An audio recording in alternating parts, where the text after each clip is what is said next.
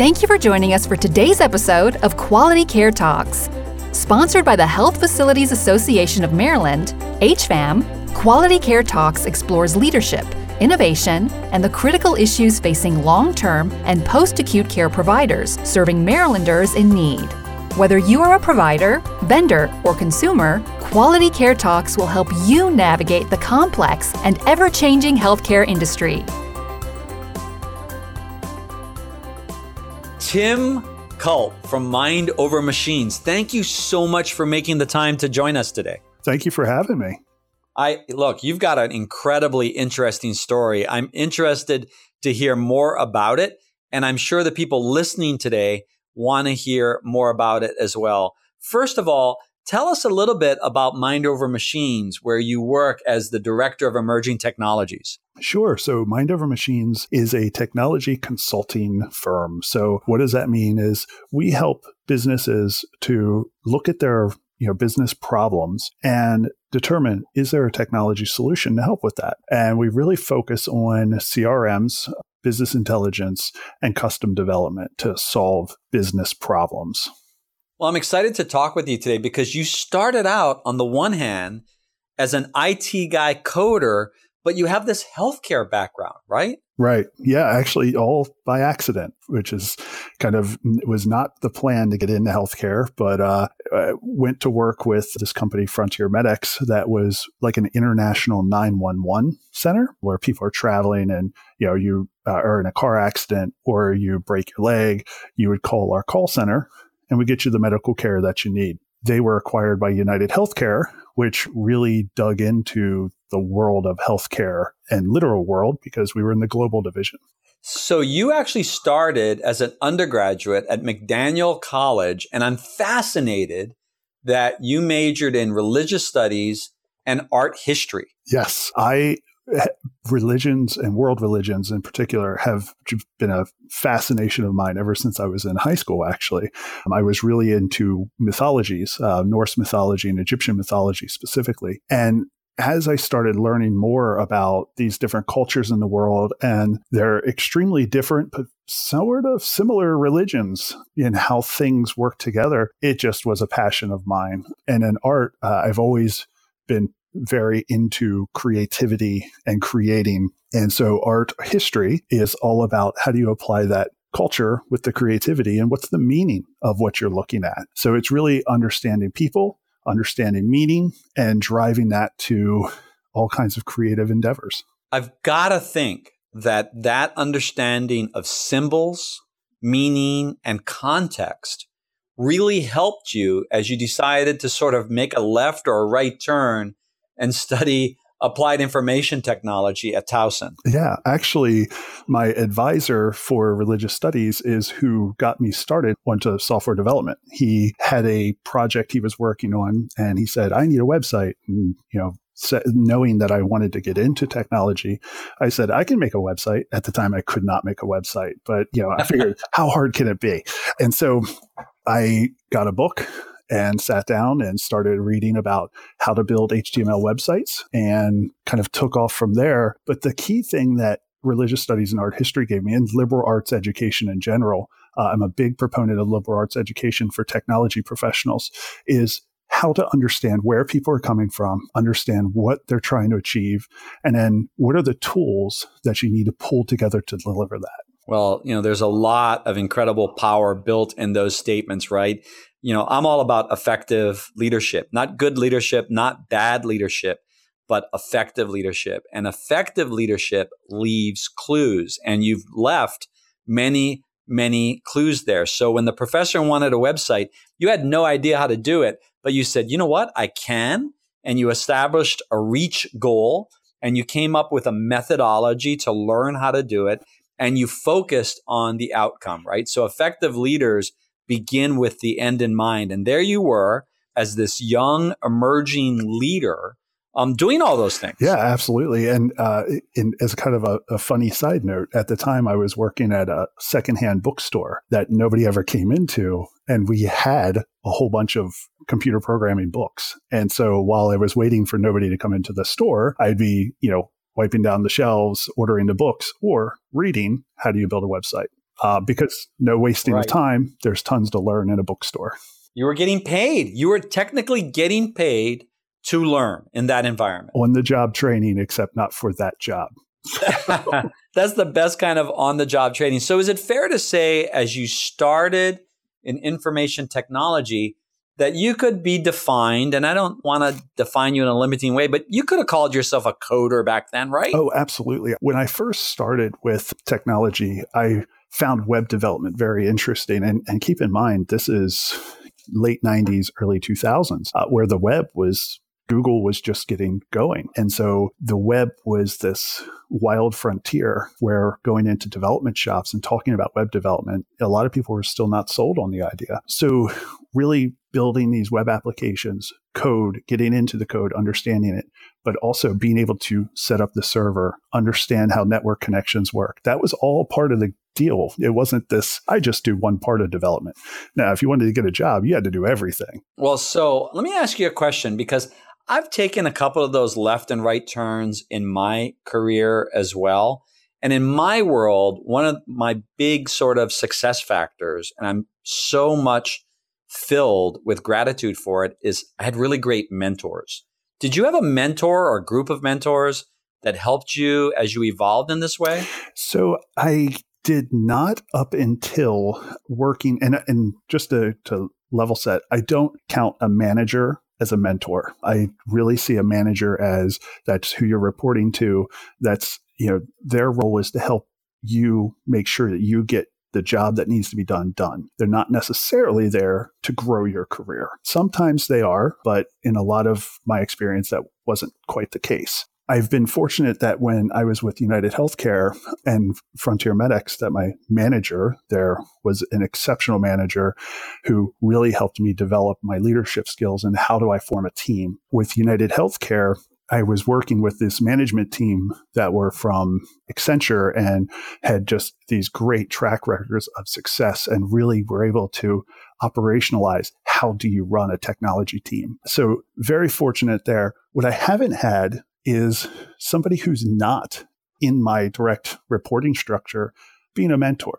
And so that's one of the things I try to reach out to the community in Baltimore, the technology, young hopefuls, and say, look, you're not reporting to me. I'm not managing you. How can I help you grow your career? Because, if somebody would have helped me with that, wandering kind of, how do I figure this career path out? I feel like I could have figured it out faster and been well on my way sooner. But there's lots of young talent that's just looking to grow. It's really interesting. So look, I would argue that in my experience that I've had managers who were mentors. I think they can be mentors. I think it's really interesting and admirable that you really haven't had an abundance of manager mentors, but clearly you place a lot of importance on you yourself being a mentor to your colleagues in the tech community. Yeah, absolutely. Growing up, there was no concept of computers and how they're going to work with us. And so, going out and saying, I'm going to do a computer career, it was really no support to know how to navigate that world. And a lot of the kids, I say kids, but the 20-something people that I'm working with are in the same boat. They're career switchers, or they didn't go to college and they're looking to build a technology career. And so having somebody that can help them navigate, what should you be looking for? What are the questions to prepare for? How do you know a recruiter is there to help you and not just throw you into any open slot? These are great questions and discussions to have that help people avoid these pitfalls. Wow. So you really do help people, or at least it sounds like you try to really go out of your way to help people to ask the right questions. Yeah, absolutely. Knowing how in a technology career, you often are working with recruiters to help you find the right placement for a job, and knowing what questions to ask the recruiter, but also knowing what questions to ask the employer and how do you build those relationships. There's this missing component with a lot of the people I work with mentoring of understanding how important relationships are. They think, well, I'll just go out and apply. And it's like, well, you can, but it's easier to apply if you have that relationship and they're already watching out for you. So it's really focusing on relationship building, what questions to ask, and who to connect with.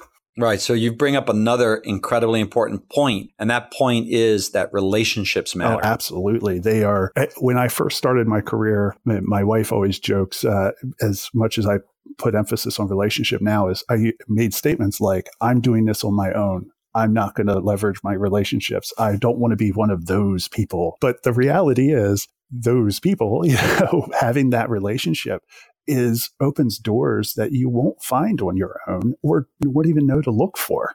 Right. So one of the things I want to bring to the conversation today about relationships is a reoccurring theme in my professional and personal life, that when you initiate and build a relationship, oftentimes you don't know what will be the full impact of that relationship until years later. So there was a time when I had a relationship with a manager in the university system, and it was an important relationship. It was a friendship. It was a quasi-professional relationship, and probably more a friendship. I wanted it to be, at the time, more of a professional relationship, and it just wasn't in the cards. It just wasn't, the time wasn't right at that point in my career for that to be the case. And then years and years later, there was really a large project that I became involved with.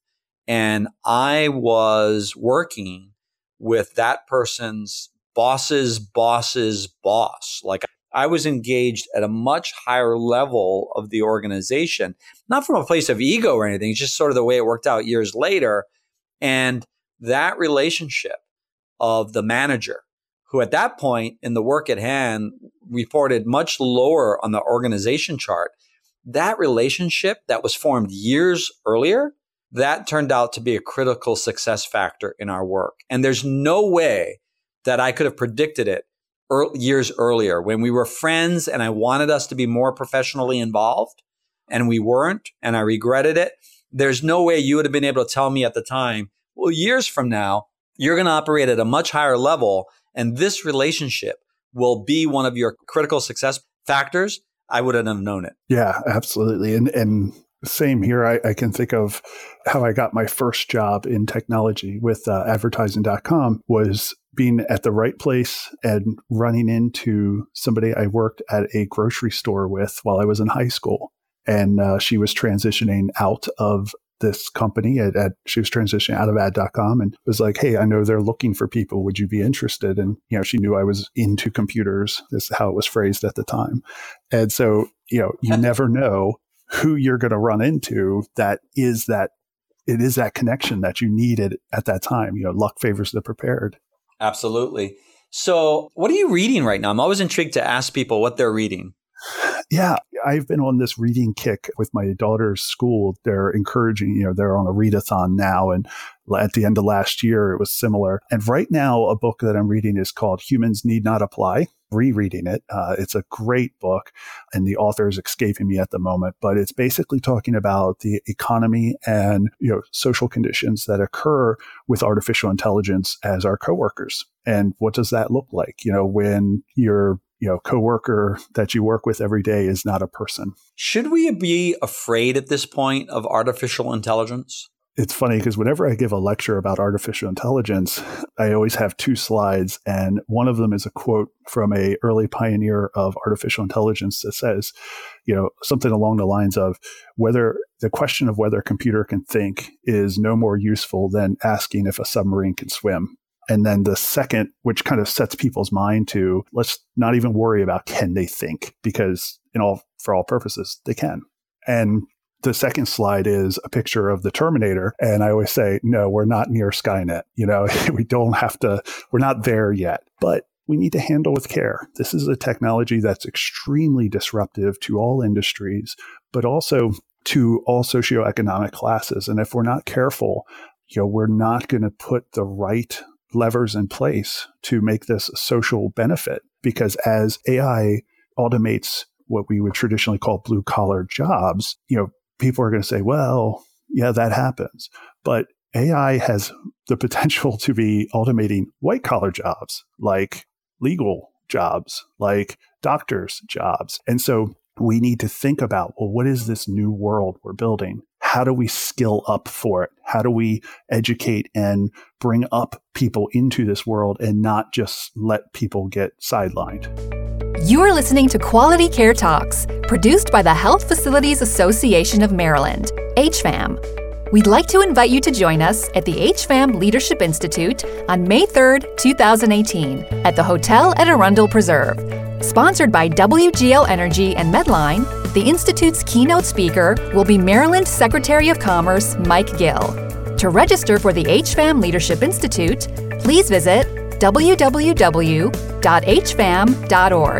And now, back to the conversation.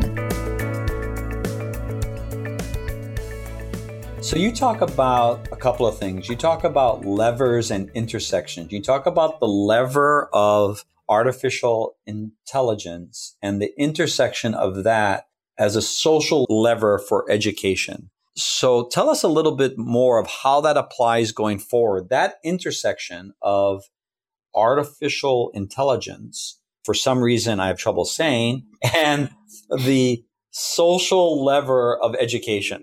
Oh, absolutely. So anytime you have technology, reading is a great example. Before the Gutenberg press, reading was not a generally available skill. There was an isolated group who worked with that, who did that reading thing. But when the Gutenberg press came along, reading and the ability to have content to read exploded. And people were able to start looking at, in the Protestant Reformation, started looking at the Bible and saying, okay, well, what is this thing? What are we working with here? Just as an example. Now we fast forward to modern day and we say artificial intelligence, we have self-driving trucks. Well, what does that do to the truck driving industry? My dad is a truck driver. We are watching that. He told me years ago, hey, we're almost there. And I remember laughing it off and be like, whatever, Dad, we got plenty of time and people won't let it happen. We're going to stop it because we don't want to lose those jobs and everything. But what happens there is the self-driving cars show up and it's, this would be a great way. We can run 24 hours a day. We don't, we're going to reduce shipment costs, all these benefits. But then what happens to the truck drivers? Well, we skill them up. We figure out how do we make them productive members of society when we just automated their core function as for a job. So artificial intelligence, as it's automating and as it's changing the world we live in to be delivering things autonomously or process driven that, we're not even seeing these things happen. It just magically appears. That is a great lever to say, okay, we either can let these people not have jobs, or we can bring up these people who are getting automated out of a job and have them building the new future. And truck driving is a great example of, we have this industry that's going to be massively impacted, and there's so much potential in the people that are impacted to really change how we think about, logistics and transportation. Your explanation really resonates with me, and I can draw upon one of my experiences as an executive and leader at AARP. The reality is that we already have industrial and post-industrial models for this evolution of workforce that exist prior to this sort of intersection of AI and social lever of education. And one example really comes to mind. There was a best in show world-class utility company employer that we highlighted when I was in AARP's leadership.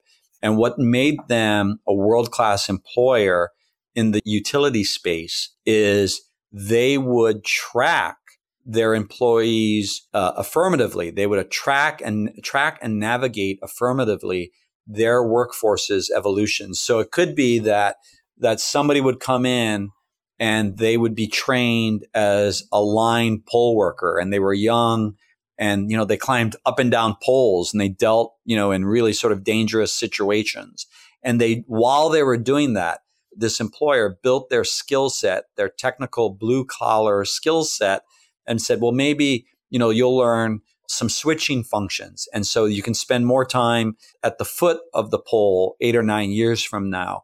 And then they would get those same employees involved in traditional education and help them to earn degrees so that they could work in another part of the operation and transition from the blue collar work. And then maybe some of them they would involve in leadership training. and say, well, you have what it takes now to understand an integrated approach to what we do as a business, from management, from line employee to other aspects of the business. We want to evolve you as a leader manager. And this was like a real company 20 years ago.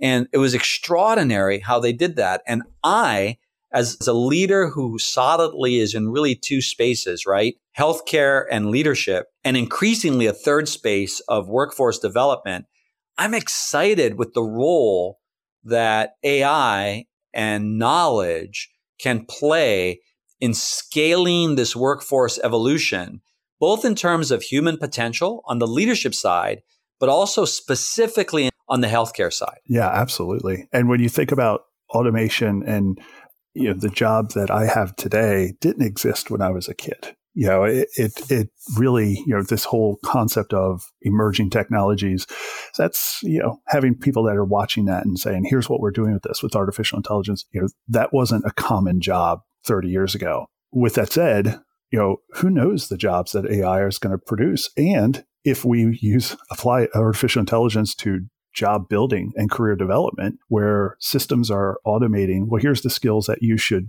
consider for your future careers based on what you like to do and what you've done in the past. I think there's a huge potential there. Well, as a healthcare leader, I am super excited for the potential of AI on compliance, on medication compliance, and scheduling of follow-up appointments, and activity and engagement compliance. Did somebody search for their gym? Did they actually engage in a route and go to the gym?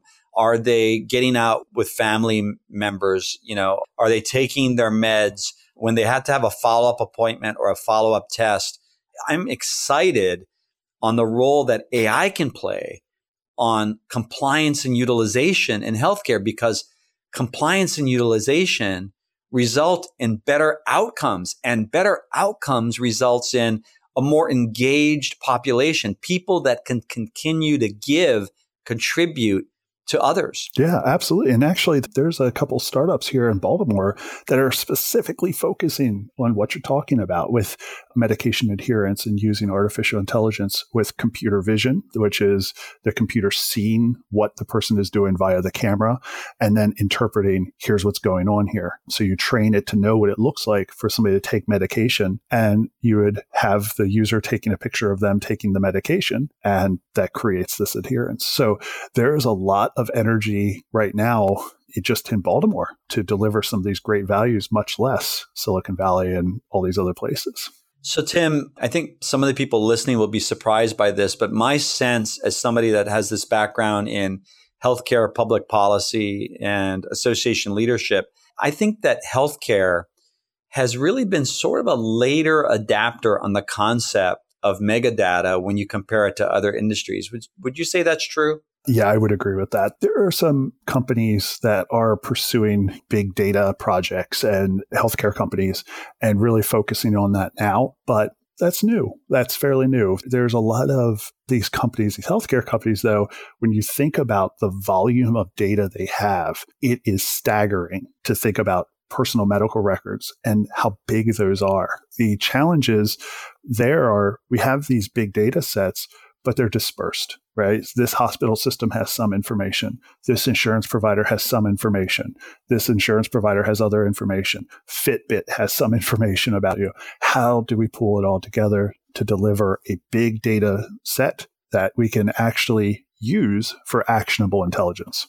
I want to ask you this question. I've been sort of sitting on the edge of my seat to sort of tee this up for you. How would you, in my mind's eye, the distinction between data and knowledge is so powerful, right? Mm-hmm. So how would you make that distinction between having this vast sea of data, but have it then be actionable knowledge?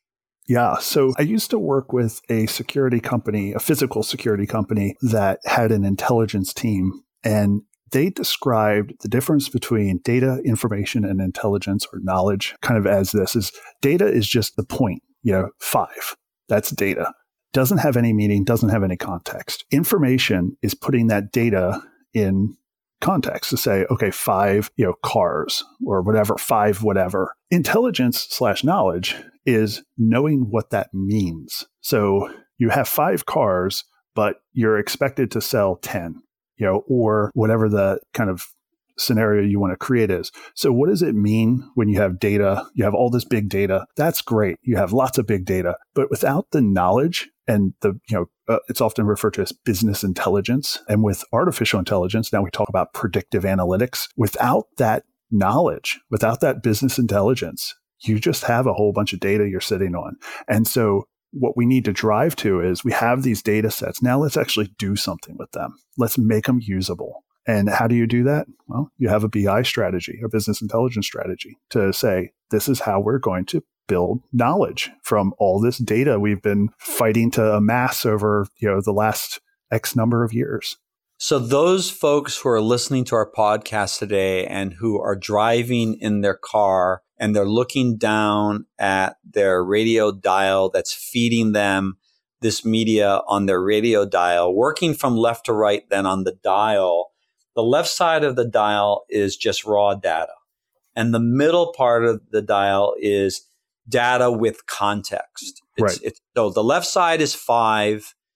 The middle is we understand what 5 means.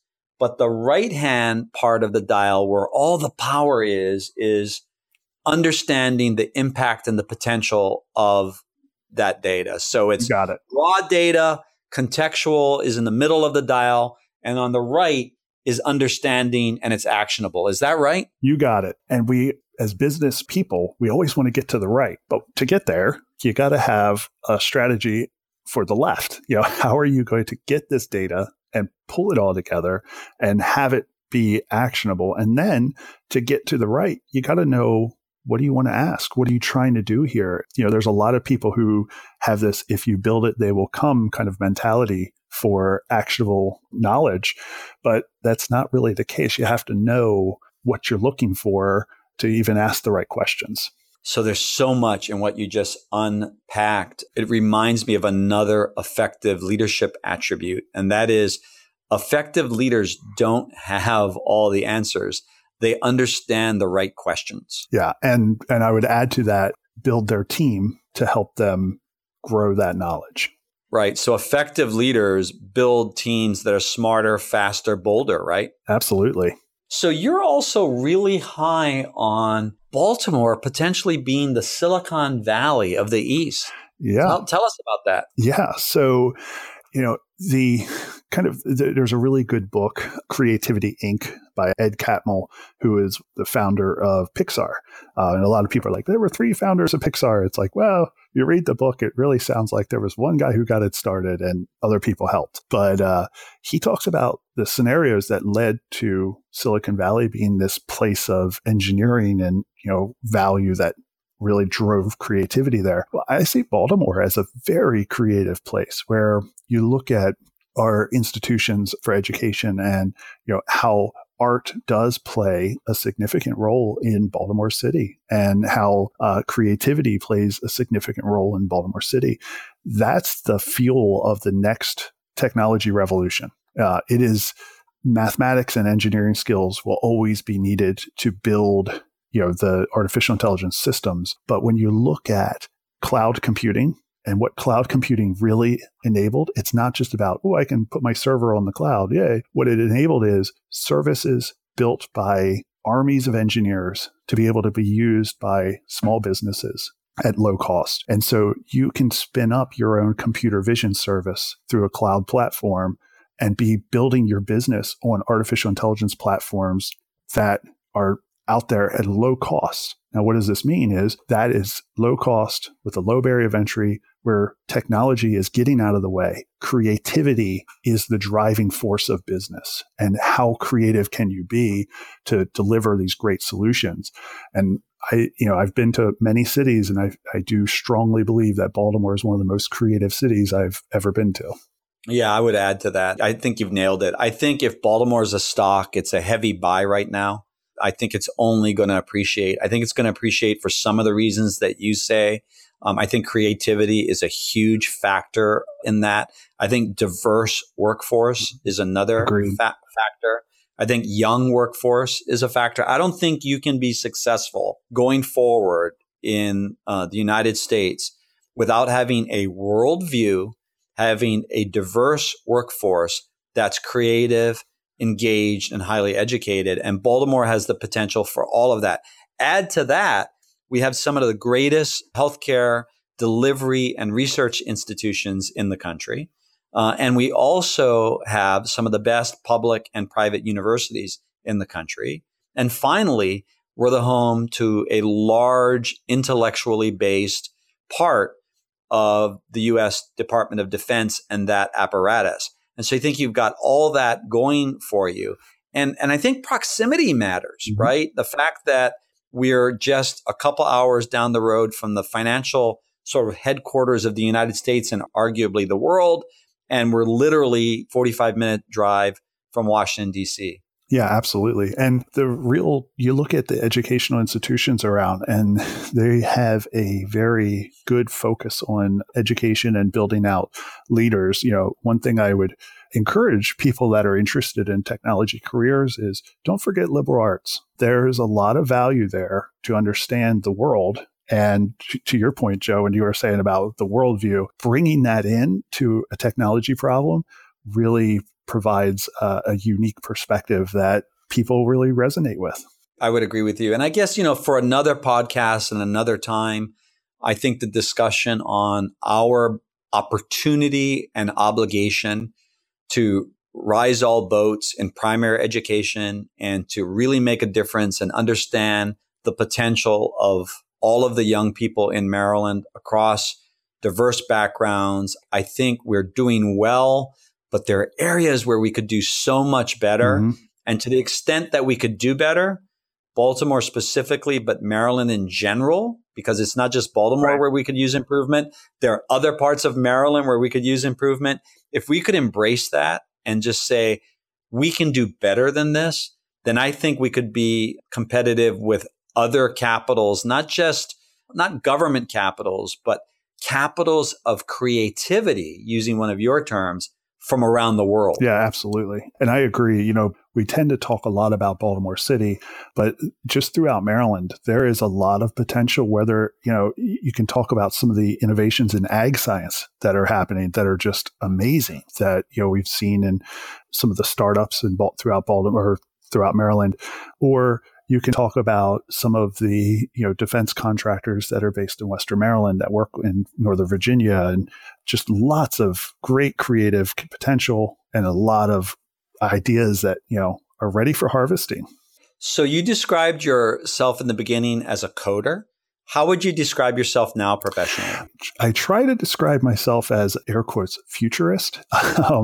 And really, the difference being is that, not being as hands-on in the code, which I still love to get hands-on in the code. And I have my open source projects that I work with and bug fixes and stuff like that. And I do enjoy that. But really looking at the social, economic, political, technological levers that are building tomorrow, as we talk about social media and how it has, massively disrupted the elections for U.S. elections. And I don't mean any meddling or anything. I'm not talking about that, but I'm talking about how candidates are using social media to get their message out, or how causes are using social media to get their messages out. As we build artificial intelligence and different platforms to deliver even more on using technology and changing social conditions or social conditions that impact technology, like if there's a bill to ban or tax artificial intelligent workers. Now we have a very interesting cocktail of, what's tomorrow look like? Powerful, powerful stuff. So is there a question that I haven't asked you today that you're thinking, I've got to ask, I've got to talk about this? There's something I'd want to add to the conversation? I would just encourage everyone to really take a look at yourself and say, do I have a few moments to mentor somebody through LinkedIn or through, just email communication? Doesn't have to be a heavy time commitment, but, going to events, meetups and meeting people who are starting their careers and really trying to make something, help them out, like just reach out and have that relationship with them to grow their career. Because I'll tell you, as much as I help and try to help my mentees, I just feel great about it. And, it really at the end of the day, is a very great feeling to have. Well, Tim, as I said, I have sort of my professional life solidly in two areas: leadership development and healthcare. And I just want to tell you, as a person who develops and helps leaders to develop and has the opportunity to work with some incredibly gifted leaders across all sectors, I would tell you, you can remove the air quotes from your title futurist. Well, thank you. How can people reach you at Mind Over Machines? You can email me at tkulp, KULP, at mindovermachines.com, or anyone can hit me up on LinkedIn. I am a huge fan of LinkedIn and on there frequently, so please connect with me and let's chat. Tim, I cannot thank you enough. This has been a powerful conversation on today's podcast, and a bunch of people are going to benefit from it. Thank you so much for making the time. Well, thank you for having me, Joe. Be well. Thank you. Thank you for joining us on Quality Care Talks. We would love your feedback on today's episode. Please be sure to rate us on iTunes. And don't forget about the upcoming HFAM Leadership Institute on May 3rd, 2018. Register today at www.hfam.org. We hope to see you there. Quality Care Talks is produced by the Health Facilities Association of Maryland, the state's oldest and largest association of skilled nursing and rehabilitation centers. For more information, visit www.hfam.org or send us an email at hmorris@hfam.org.